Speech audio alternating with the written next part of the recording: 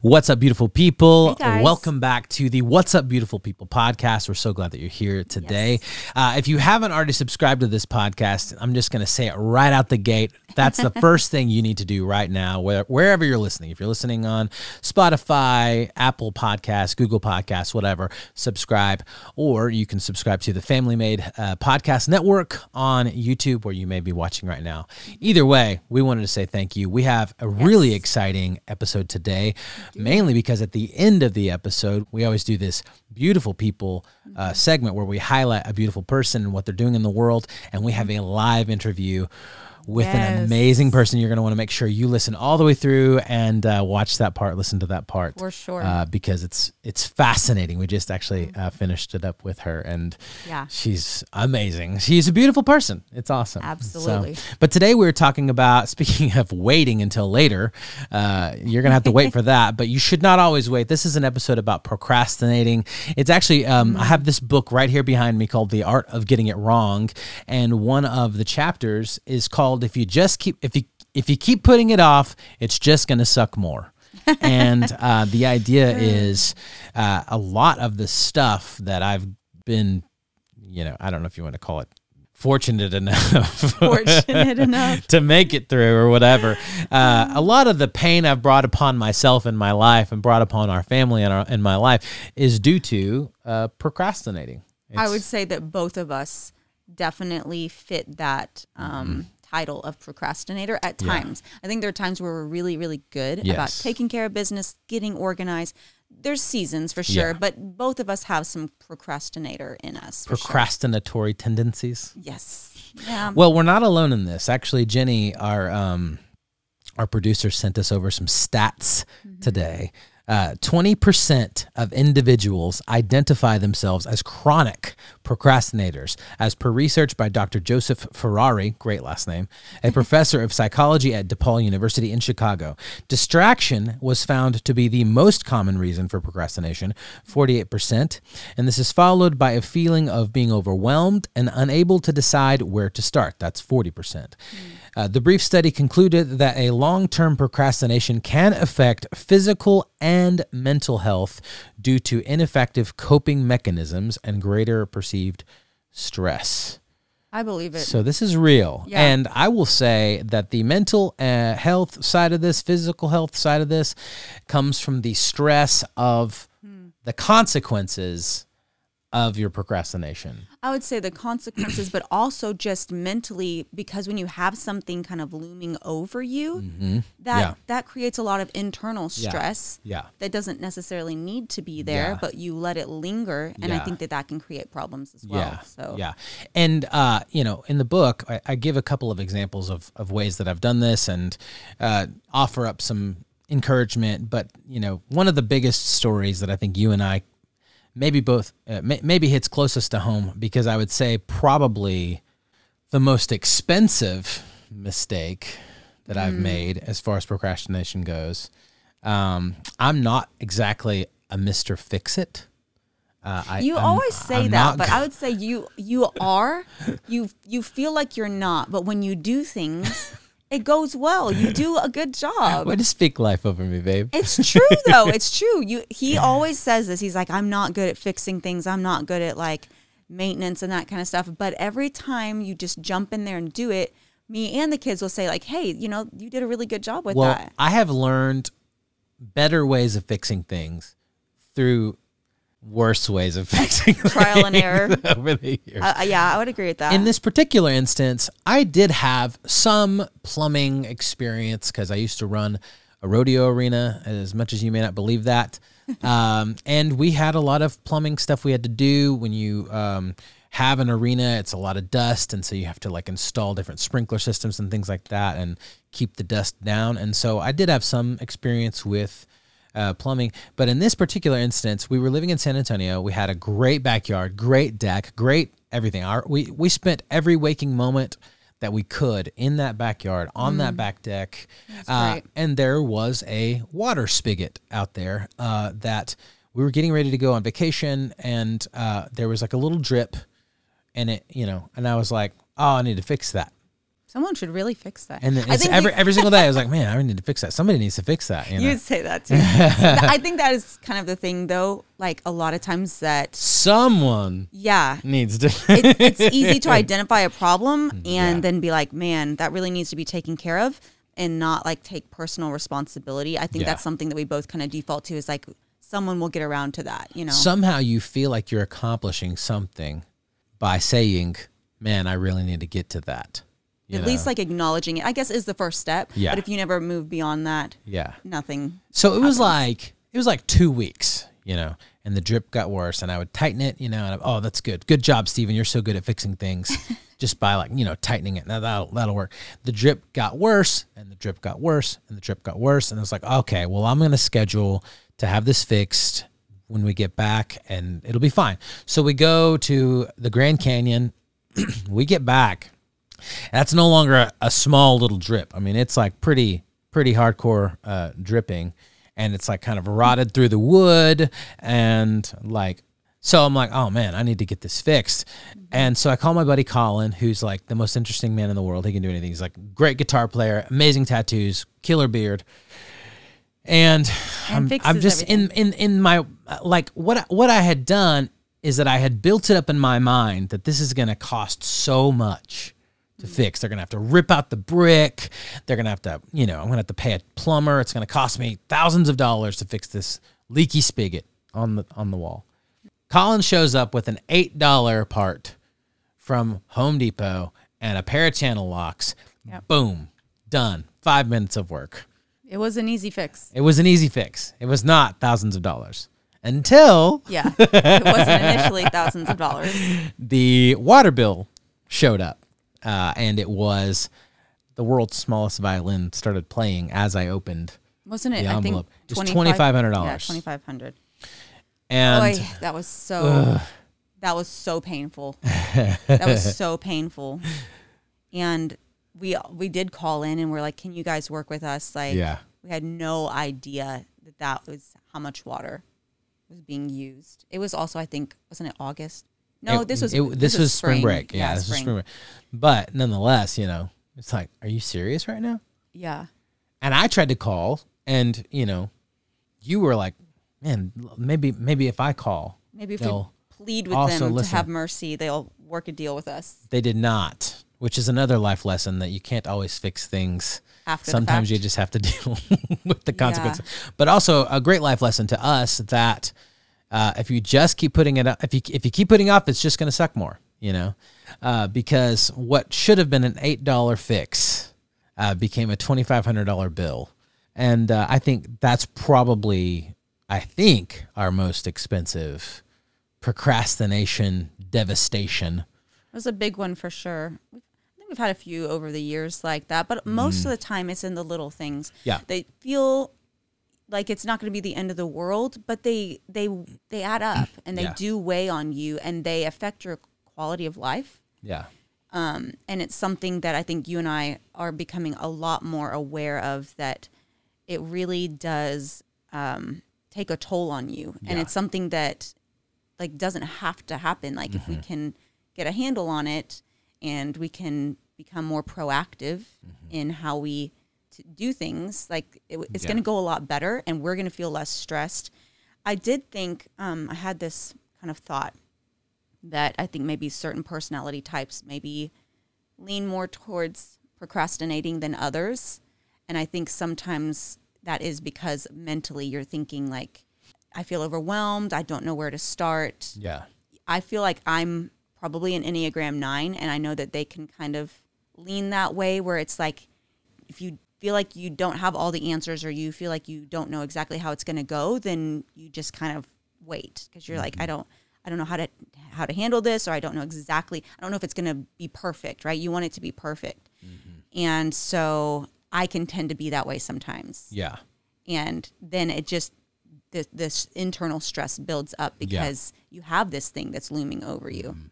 And so that's something that I have really been trying to be more aware of and proactive about in recent months and years, because I do want to make sure that we're not like letting that affect how we do life, you know? Well, I think, for me, and I think this is the case with a lot of people as well, the reason to put things off is because I allow my mind to build this thing up, that it's going to be so hard, or it's going to be so bad, or it's going to be so expensive, or so unenjoyable, And so I just keep pushing that off because, I'm a party animal. Like I was going to say, you're Enneagram 7, so you're like, I like all the positive, happy feelings. I don't want to do things I don't want to do. I don't like the negative feelings or the stressful feelings. Let's just make those go away. Yeah. But like when you look at life in reality, this is the case, I think, a lot of the time. When you actually get to do the dang thing that you're supposed to do, it's rarely ever, if ever, as bad as you've built it up in your mind to be. You can take this molehill and turn it into Mount Everest if you're not careful. Case in point, like our kids, we made this little TikTok a couple years ago of our kids ordering pizza, and they're just like, oh God, please don't pick up. Please don't pick up. And then the guy opens, it's like they're imagining he's this like blood sucking vampire on the other end of the phone line. And like, he's like, you don't know how to order a pizza. His name's like Herbert. And he's like really excited to take your order and give you like a one-way trip to Pleasure Town with his culinary goodness. Like that's, the reality of the situation. In this case, the reality was I had built it up in my mind that like, this is going to be so hard. This is going to stink so much. It's going to be so expensive to fix this spigot. It was $8 in 5 minutes of my life. Going to the DMV to get my registration done on my car. Guilty. I put that off as long as I can because I'm just imagining it being this like horrible experience where I have to wait for hours and hours and hours. And the person who's going to help me is going to be so angry and mean because they hate their job and they hate their life and they hate me by extension. I will say though, going to the DMV is not enjoyable. And there are times where people have to wait a long time. Like that's not an inaccurate stereotype, right? Well, I say that, but like the last time I went, I was in and out in 5 minutes, and the lady was extremely nice. Yeah, I mean, sometimes it can be that way. Yeah, but like even if it is going to be a long wait, even if the person behind the desk is going to be grumpy and not want to really, help you, like which does happen. It does. It can happen, right? Which is why that's the stereotype. That's why no one wants to go to the DMV. But getting it out of the way, knowing that you don't have that hanging over your head anymore, that it's one less thing to have to think about, to worry about, to keep track of, that ultimately is so much better than putting it off and thinking to yourself every day, oh, I really got to get around to that. Yeah. Because what's worse is that you get a ticket and you have to pay hundreds of dollars to, because you didn't have your registration done properly. Or you go and you're, for example, in my case that I talk about in the book, you go and you've put it off a year and a half and you have to pay $700 when it should have been $30. Yeah, those late fees. That's probably the second most expensive putting it off experience. Mm-hmm. So if you don't put it off, you'll be at least $3,500 richer. That's, but what I think we could do, and actually Jenny sent us over some things that Dr. Ferrari suggested that you do to help you with procrastination. But one of the most practical things that I think you can do is kind of identify what your self-monologue is. What's your internal monologue? What's your self-talk look like? Yeah. And for me, one of those things is if I know in general that on the other side of this, hindsight's 2020, right? We're going to talk about that in just a little bit with Haley, our beautiful person. I love that. That's a great title for people. You're a beautiful person. I'd love to have you on. Beautiful person of the day. We message them. Hey, you're a beautiful person. Would you like to come on our podcast? Hey, the internal monologue is that like, if I know what I know after the fact, that really it wasn't that bad, mm-hmm. Can't I just like reverse engineer that process and tell myself at the beginning of it, hey buddy, or I call myself bro. Hey bro, bro. Like it's not going to be that bad. Put on your big boy boxer briefs and get it done because it's no matter how bad it is, it's not going to be as bad as it would be if you keep putting it off. And so then you sort of have this like, give yourself this like pep talk, But the what Dr. Ferrari suggested that you do, he has three methods that he recommends. One is the 1-2-3 method. If you find yourself procrastinating, count to 3 and start doing what you have to do. This way, your brain is conditioned to eliminate procrastination every time you do this count. It's pretty interesting. Kind of like 1, 2, 3, go with the kids. Yeah. 1, 2, I'm going to count to 3. And you just have to actually get to 3 and then stick with it. I feel like that might be kind of challenging. That might work for some people. Yeah. Other people, maybe not so much. Yeah. I know, like with some of our kids, we'd be like, okay, we want you to clean your room. 1, 2, you're getting to 3, and they're like not even phased, right? Yeah. With some of our other kids, they know, like, if you are counting to 3, they're like, oh my gosh, she's on 2, you know? Yeah. So certain personalities might gravitate towards that, but maybe not. I actually like that. I have another podcast idea that I want to do for entrepreneurs who have built things that are cool. I want to call it 1, 2, 3, don't suck. Because the idea is if you're a successful person, it's because you actually did the dang thing. You know? Right. You didn't keep saying, it. One day I'd really like to, So they all kind of did that. 1, 2, 3, don't suck. Like, let's do this thing, The next is the 1 minute method. If you're procrastinating on a task, force yourself to work on it for just 1 minute. Usually this acts as the start that one needs and makes finishing the work way easier. That's really good. That is one that definitely works for me. I've noticed. I'll tell myself, or even like 5 minutes, or if it's like even just like getting around to cleaning the house, and I'll say I'm going to give it 10 minutes, do as much as I can in 10 minutes. And then by the end of that 10 minutes, I'm usually in the middle of something and I'm kind of on a roll and I just keep going with it, right? If you can get into it and just say, I'm just going to like set a very realistic small amount of time and say, if you do 5 minutes, that's all you need to do. But usually you get into those 5 minutes and you're feeling pretty good about your progress. And that does encourage you to keep going. Yeah. There's a book called The War of Art, not to be confused with Sun Tzu's The Art of War. And he talks about the starting is the hardest part. Like all of life around you is trying to introduce friction into your life to keep you from starting. This thing introduces friction to keep you from starting because it's so much easier to feel like you're accomplishing something by scrolling on your phone and reading stuff and watching other people accomplish things. You're vicariously accomplishing, you get all this fixing up your house by watching other people fix up their house, but the starting is the hardest part. So I like that 1 minute method. Just force yourself, say 1, 2, 3, go, and then take 1 minute and just start. And this last one's a little more interesting. It's called the bracelet technique.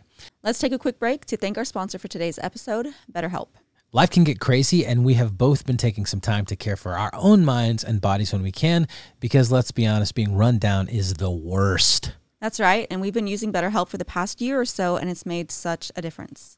BetterHelp is online therapy that offers video, phone, and even live chat only therapy sessions, so you don't have to see anyone on camera if you don't want to. And it's much more affordable than in-person therapy, and you can be matched with a therapist in under 48 hours. Not to mention the online chat ability is a game changer. With our busy schedule, sometimes the only time I have is to chat with my therapist online. And they have a special offer for our listeners. Get 10% off of your first month at betterhelp.com/BEAUT. That is 10% off of your first month of online therapy at betterhelp.com/BEAUT. Okay? And now back to the show. It says for this technique, you have an elastic bracelet on your wrist. I wonder if that's like a WWJD. What would Jesus do? He would do it right now. For this technique, like a hairband. Yeah, you have an elastic bracelet on your wrist. This method trains your behavior to match your goals. Whenever you find yourself procrastinating, snap the elastic bracelet on your wrist. This associated physical pain with negative thoughts of delaying work. Finally, once you finish your work, reward yourself. Treat yourself. This method is one of the most effective ways of overcoming procrastination, as suggested by Dr. Maraby. So, I mean, rewarding yourself does work well with people in general, right? Yeah. Works well with kids a lot of times. If you have that kind of, you say, here's a goal that we're going to do, and if we do that, then we get to enjoy this. Frozen custard after. Yeah, frozen custard, that works real well. Hey, buddy, if you just go to the gym, we'll go have ice cream after. Yeah, it needs to be something that's not counterproductive, but yeah. I like that, man, That's just a couple of, practical, I guess, scientifically proven methods to stop procrastinating. But I really think, there are phrases that you tell yourself and that are told to you. I call them dad phrases because they stick with you. Moms have phrases too. That's not to diminish things, but her dad, when we were dating, He had a few of those phrases that just, they're so punchy. For her, it was make good choices. Yeah, that was a big one. And for me, it was don't do anything with her you wouldn't do with your grandma.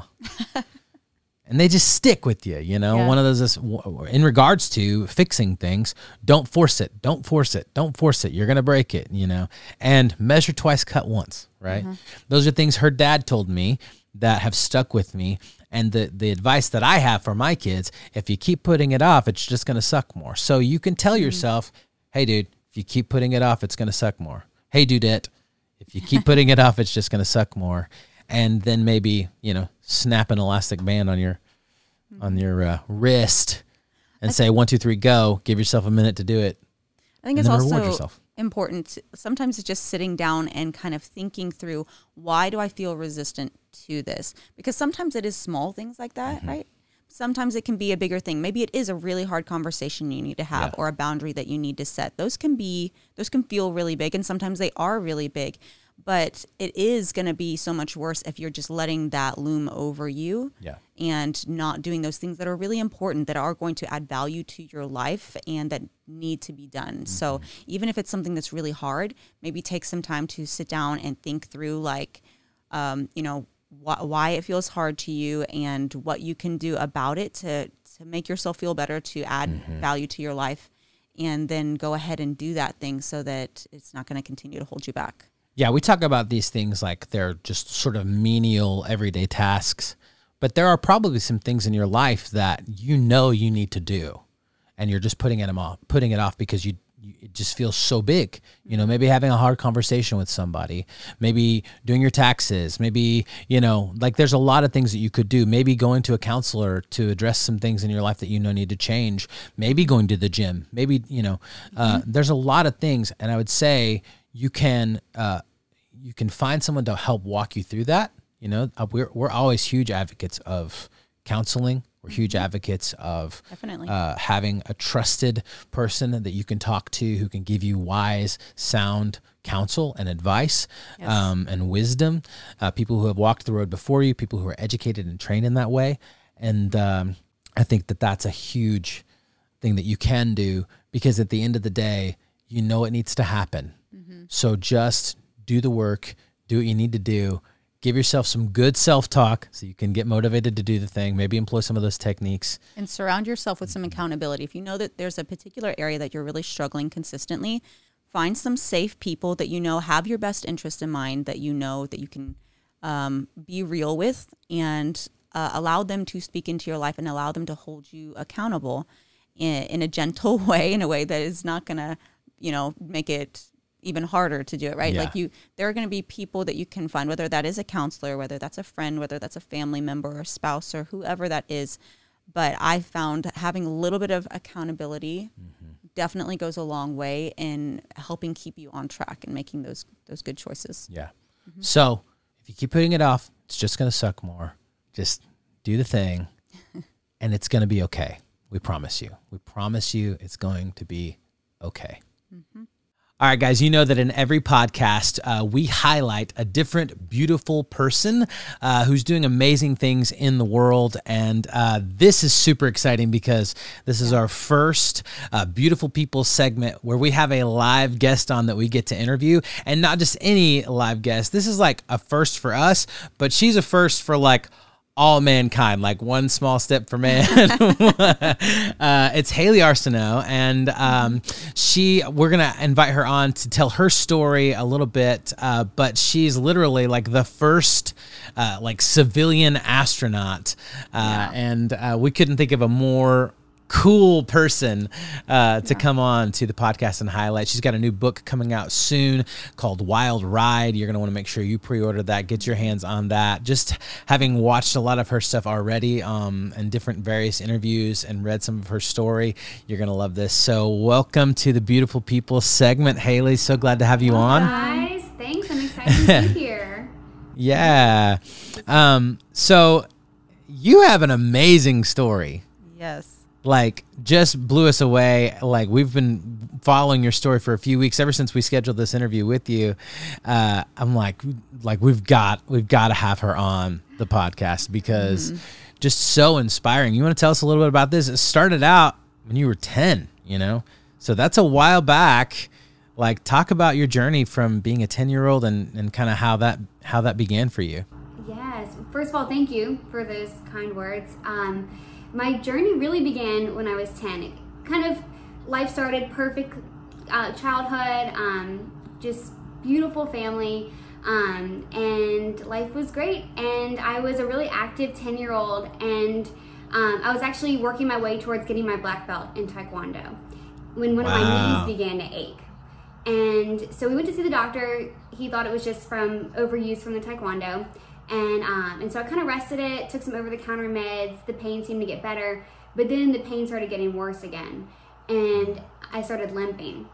And at this point, my mom took a really good look at my leg and found about an egg-sized lump above my left knee, a knot. And we went to see the pediatrician. I had an x-ray, and she just walked in and told us, this is bone cancer. Wow. And that was the moment that everything changed. Being a 10-year-old, everyone I had known with cancer had died. And I thought a cancer diagnosis was the same as a death sentence. And so I was with my parents, and we all just burst into tears, and I kept saying, I don't want to die. I don't want to die. And a few days later, I was on my way to St. Jude Children's Research Hospital in Memphis. And from the moment we walked in the doors of St. Jude, I felt like I was going to be okay. And I spent a year there undergoing some pretty intense chemo, and then I also had surgery to save my leg, where they replaced the part of my bone affected by the tumor with an internal prosthesis. And that year at St. Jude was the most important year of my life. It made me who I am, and I loved that place. And so I said, since I was 10 years old, which is 20 years ago, I have said, I'm going to come back here. I want to work here. And I wanted to be that source of hope that the staff was for me. And so I got my dream job. I became a physician assistant, and I now work at St. Jude. I have the greatest job ever. But what's pretty crazy is last year I also became an astronaut. And it was for St. Jude. This mission to space called Inspiration 4 was being used as a fundraiser for St. Jude. I was selected to be the St. Jude ambassador. So now I'm also an astronaut. That's amazing. That is so cool. That is so cool. I can't even imagine. I can't imagine being you at the age of 10, getting that diagnosis.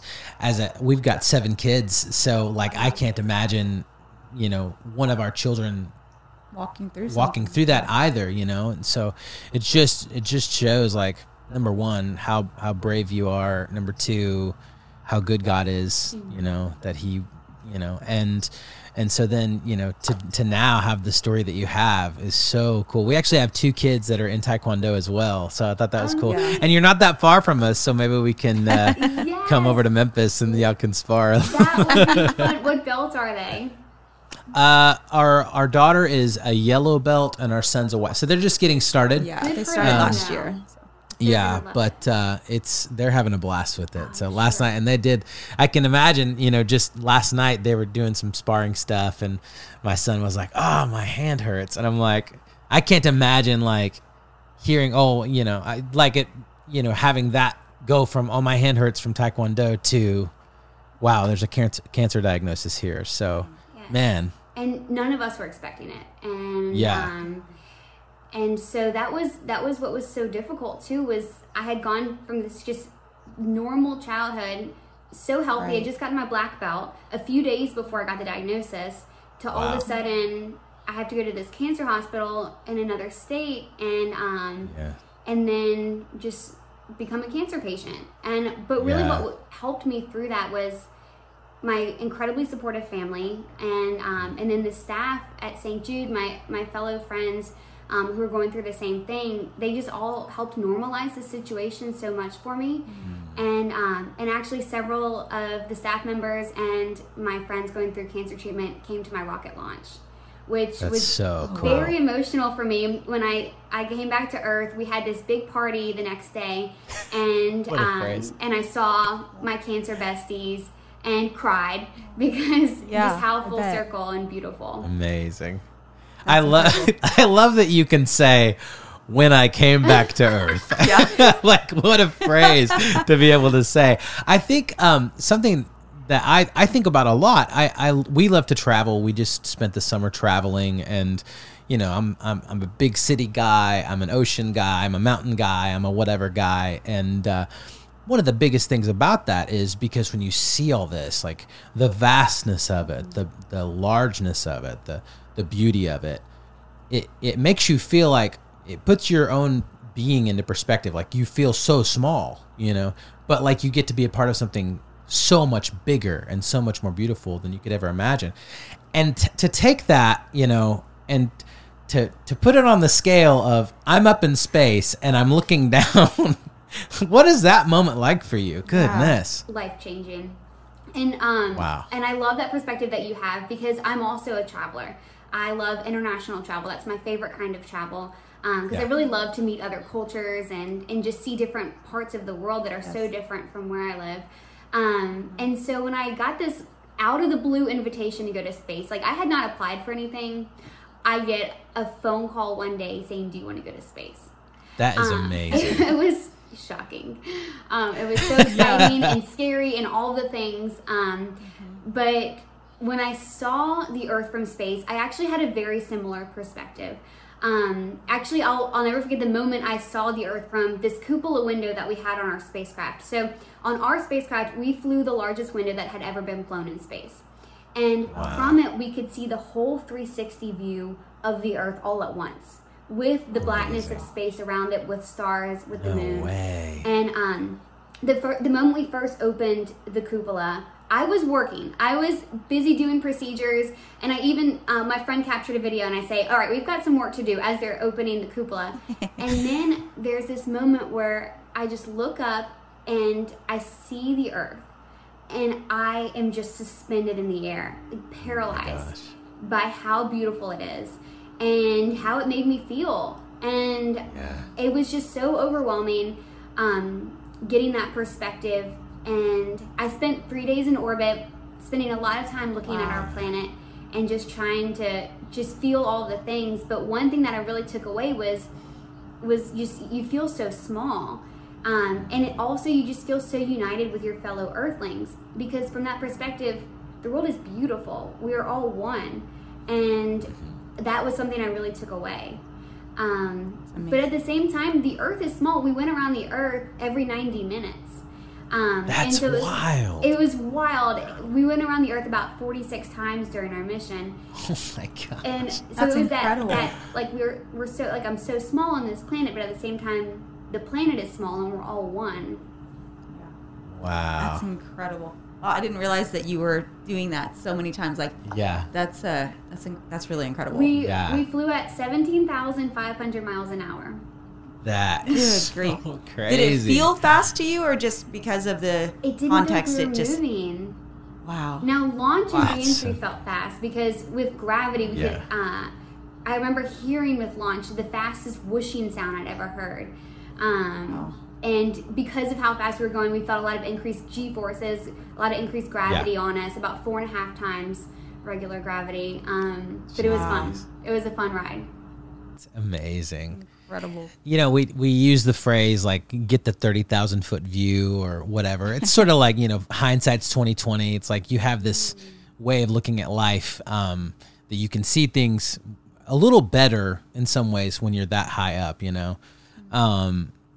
You know, for you now, you know, you've had much more than a 30,000 foot view of the world, but I would say probably even of life. You know, you have this really pretty grand, unique perspective on life, given what you have gone through, and to now what you've been able to do and accomplish and experience. If you could go back to your 10-year-old self and tell her, and maybe even your mom, you know, your family at the time, like, what would you say? Like, what's that, like, you know, 500,000, I don't know how far that is, foot view. Space view. How many miles? How many feet is that? I mean, it's got to be a lot. I think it was 360 miles. Okay. Wow. What's that 360 mile view. I was like, foot view. That makes sense. So I would not tell 10-year-old Haley that she would become an astronaut. I think the beauty of life is you don't know what's going to happen.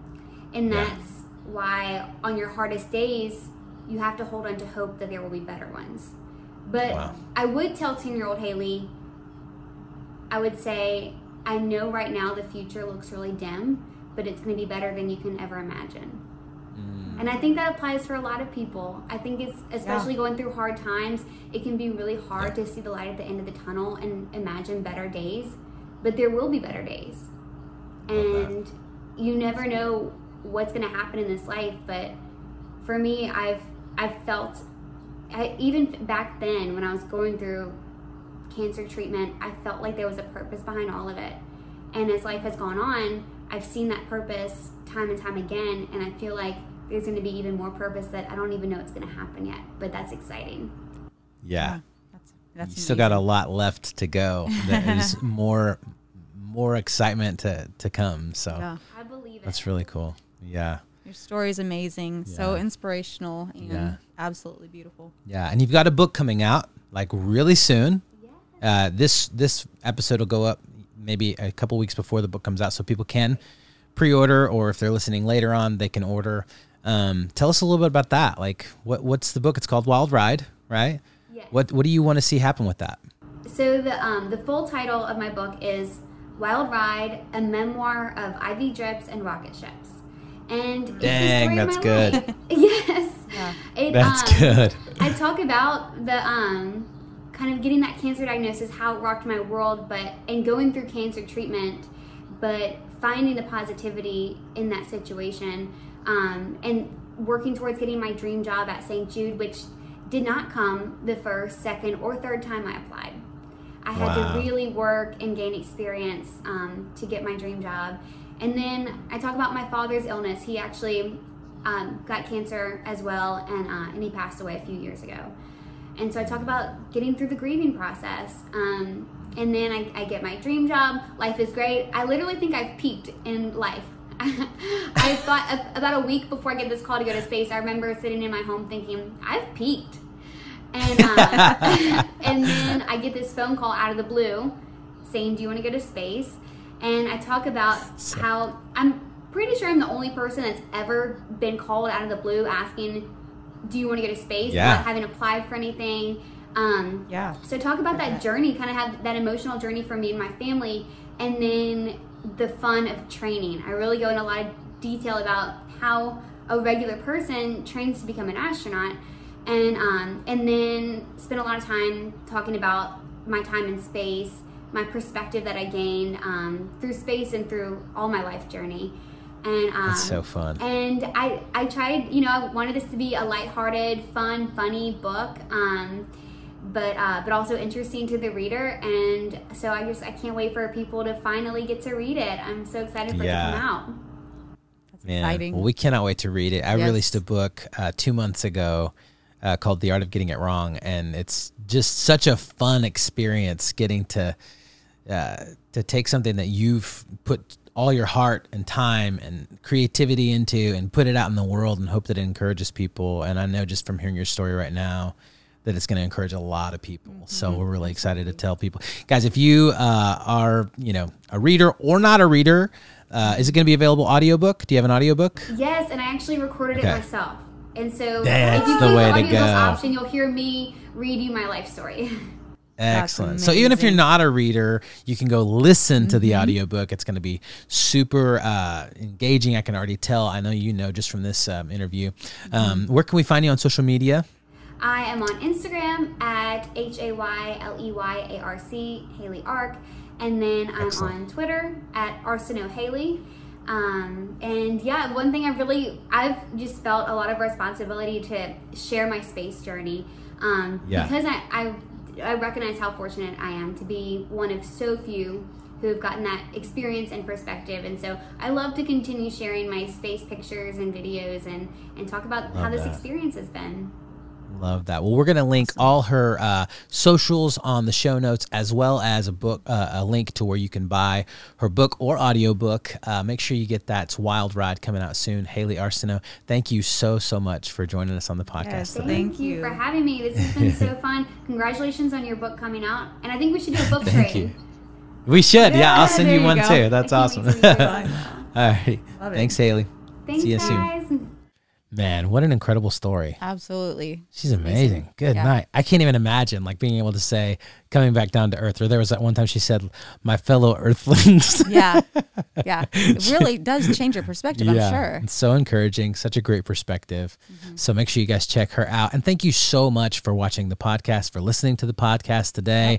Be sure that you subscribe. I'll just say it again. We're going to close with that. We've got all kinds of great stuff happening at the Family Made Network. We got a new show that's here. Obviously, Shauna and Andrew's couple things is still going with that. If you haven't subscribed to their stuff, make sure you do that as well. But be sure to subscribe here. Leave a review. That just helps us get the word about this out. And we're coming to you every Friday, wherever you listen to your podcasts. So we will see you next week. Bye, guys. Bye, guys.